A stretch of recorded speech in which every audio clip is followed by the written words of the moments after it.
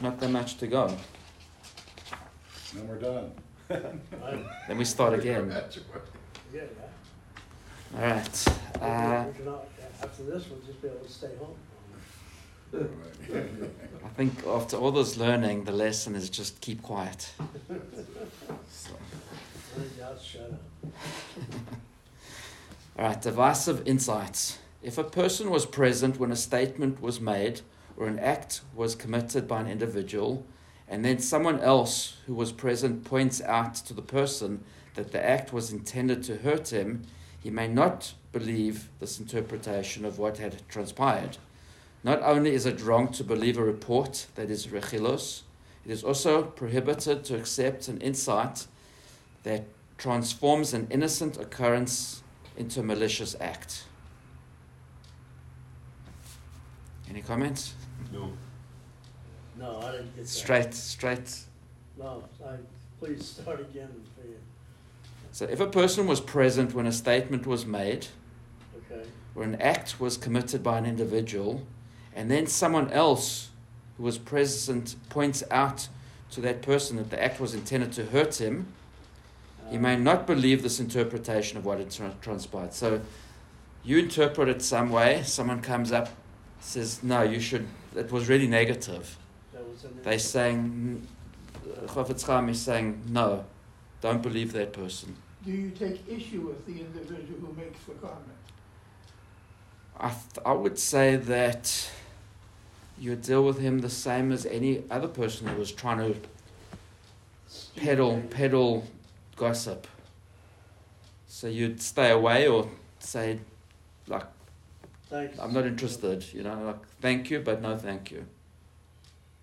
I think that's the general approach to someone who is trying to give rechilos or peddling gossip.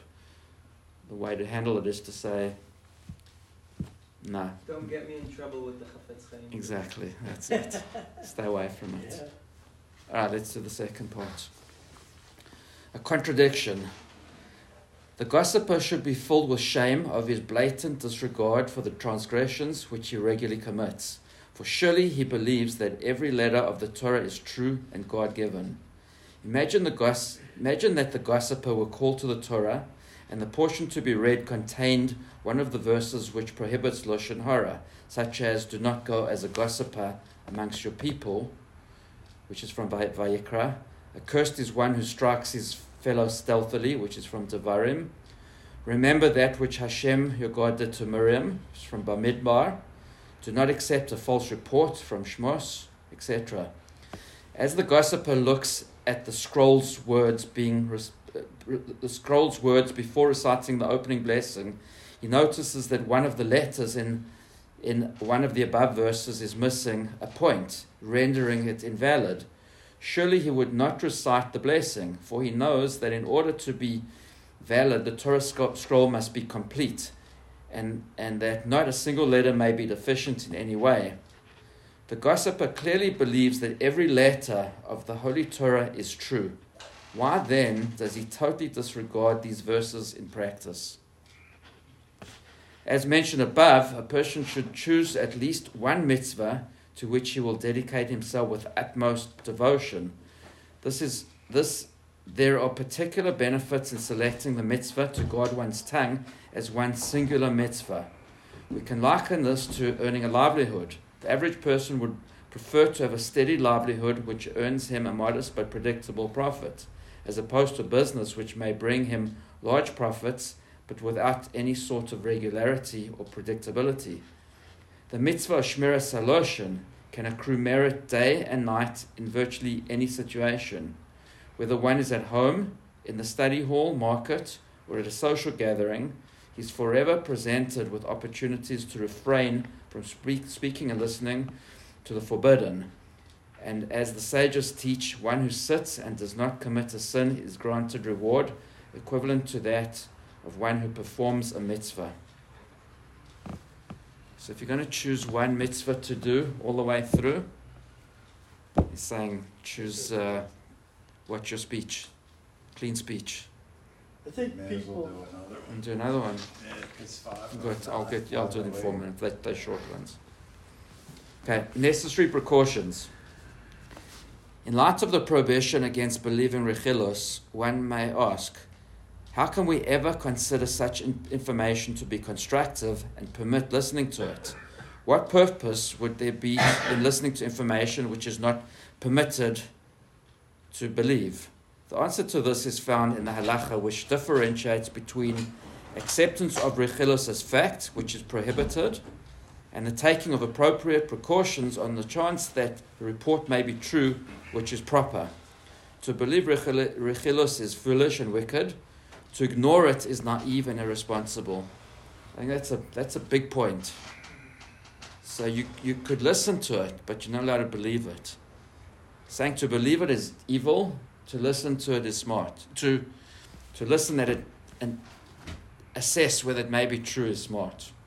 You know, that same thing with, like Amitai said, with like your wife, if she needs to, somebody to unload on, that you can listen, but you're supposed to say beforehand, in my own mind, I'm not going to believe what they're on. Don't believe her. Or a friend, you don't believe. Listen, but don't believe it unless you can. But don't say that to her. Right. I'm gonna listen to you, but I'm not gonna. Yeah. Stop that. I mean, over here we don't say the obvious. I think that the thing you said earlier with regard to never miss the opportunity to refrain from listening or refrain from participating, that it's very interesting because you're saying you miss the opportunity to stay away rather than participate. And I think that's really a turn that it's counterintuitive, you know. It takes a while to get used to that one. Well, that's why we learn these lessons. Right. While one must not allow his relationship with that person to be affected by what was said about him, one must protect himself from the possibility of harm. All right. It's in our hands. The Talmud states in Yoma that the second temple was destroyed because of sinas chinam, baseless hatred, to which lashon hara is a prime contributing factor. If the sin had the power to destroy the existing temple, surely it has the power to prevent a new temple from being built. Therefore, one who will strengthen himself regarding Shmiras HaLashon and will inspire others to do the same will surely earn himself inestimable merits. The coming of Moshiach is literally in our hands, for Zohar Chadash states that a single congregation can merit to bring the final redemption by internalizing the quality of peace in the desired way. It is impossible to merit the quality of peace without first ridding oneself of baseless hatred and lashon hara. Whoever will strive to rid himself of these sins will have a share in the building of the third temple. Were we to be granted the opportunity to build the temple today, and all that were lacking was money, surely each one of us would come forth and contribute generously. Who would not want to share in temple's construction? In truth, it's not money that is needed. Rather, what each of us must do is uproot baseless hatred from within himself, refrain from speaking lashon hara, and acquire the quality of peace. How exalted will be those who merit these accomplishments. For when Mashiach will appear and the temple will be rebuilt, it will become known that they played an important part in bringing this about. What day are we on? 173.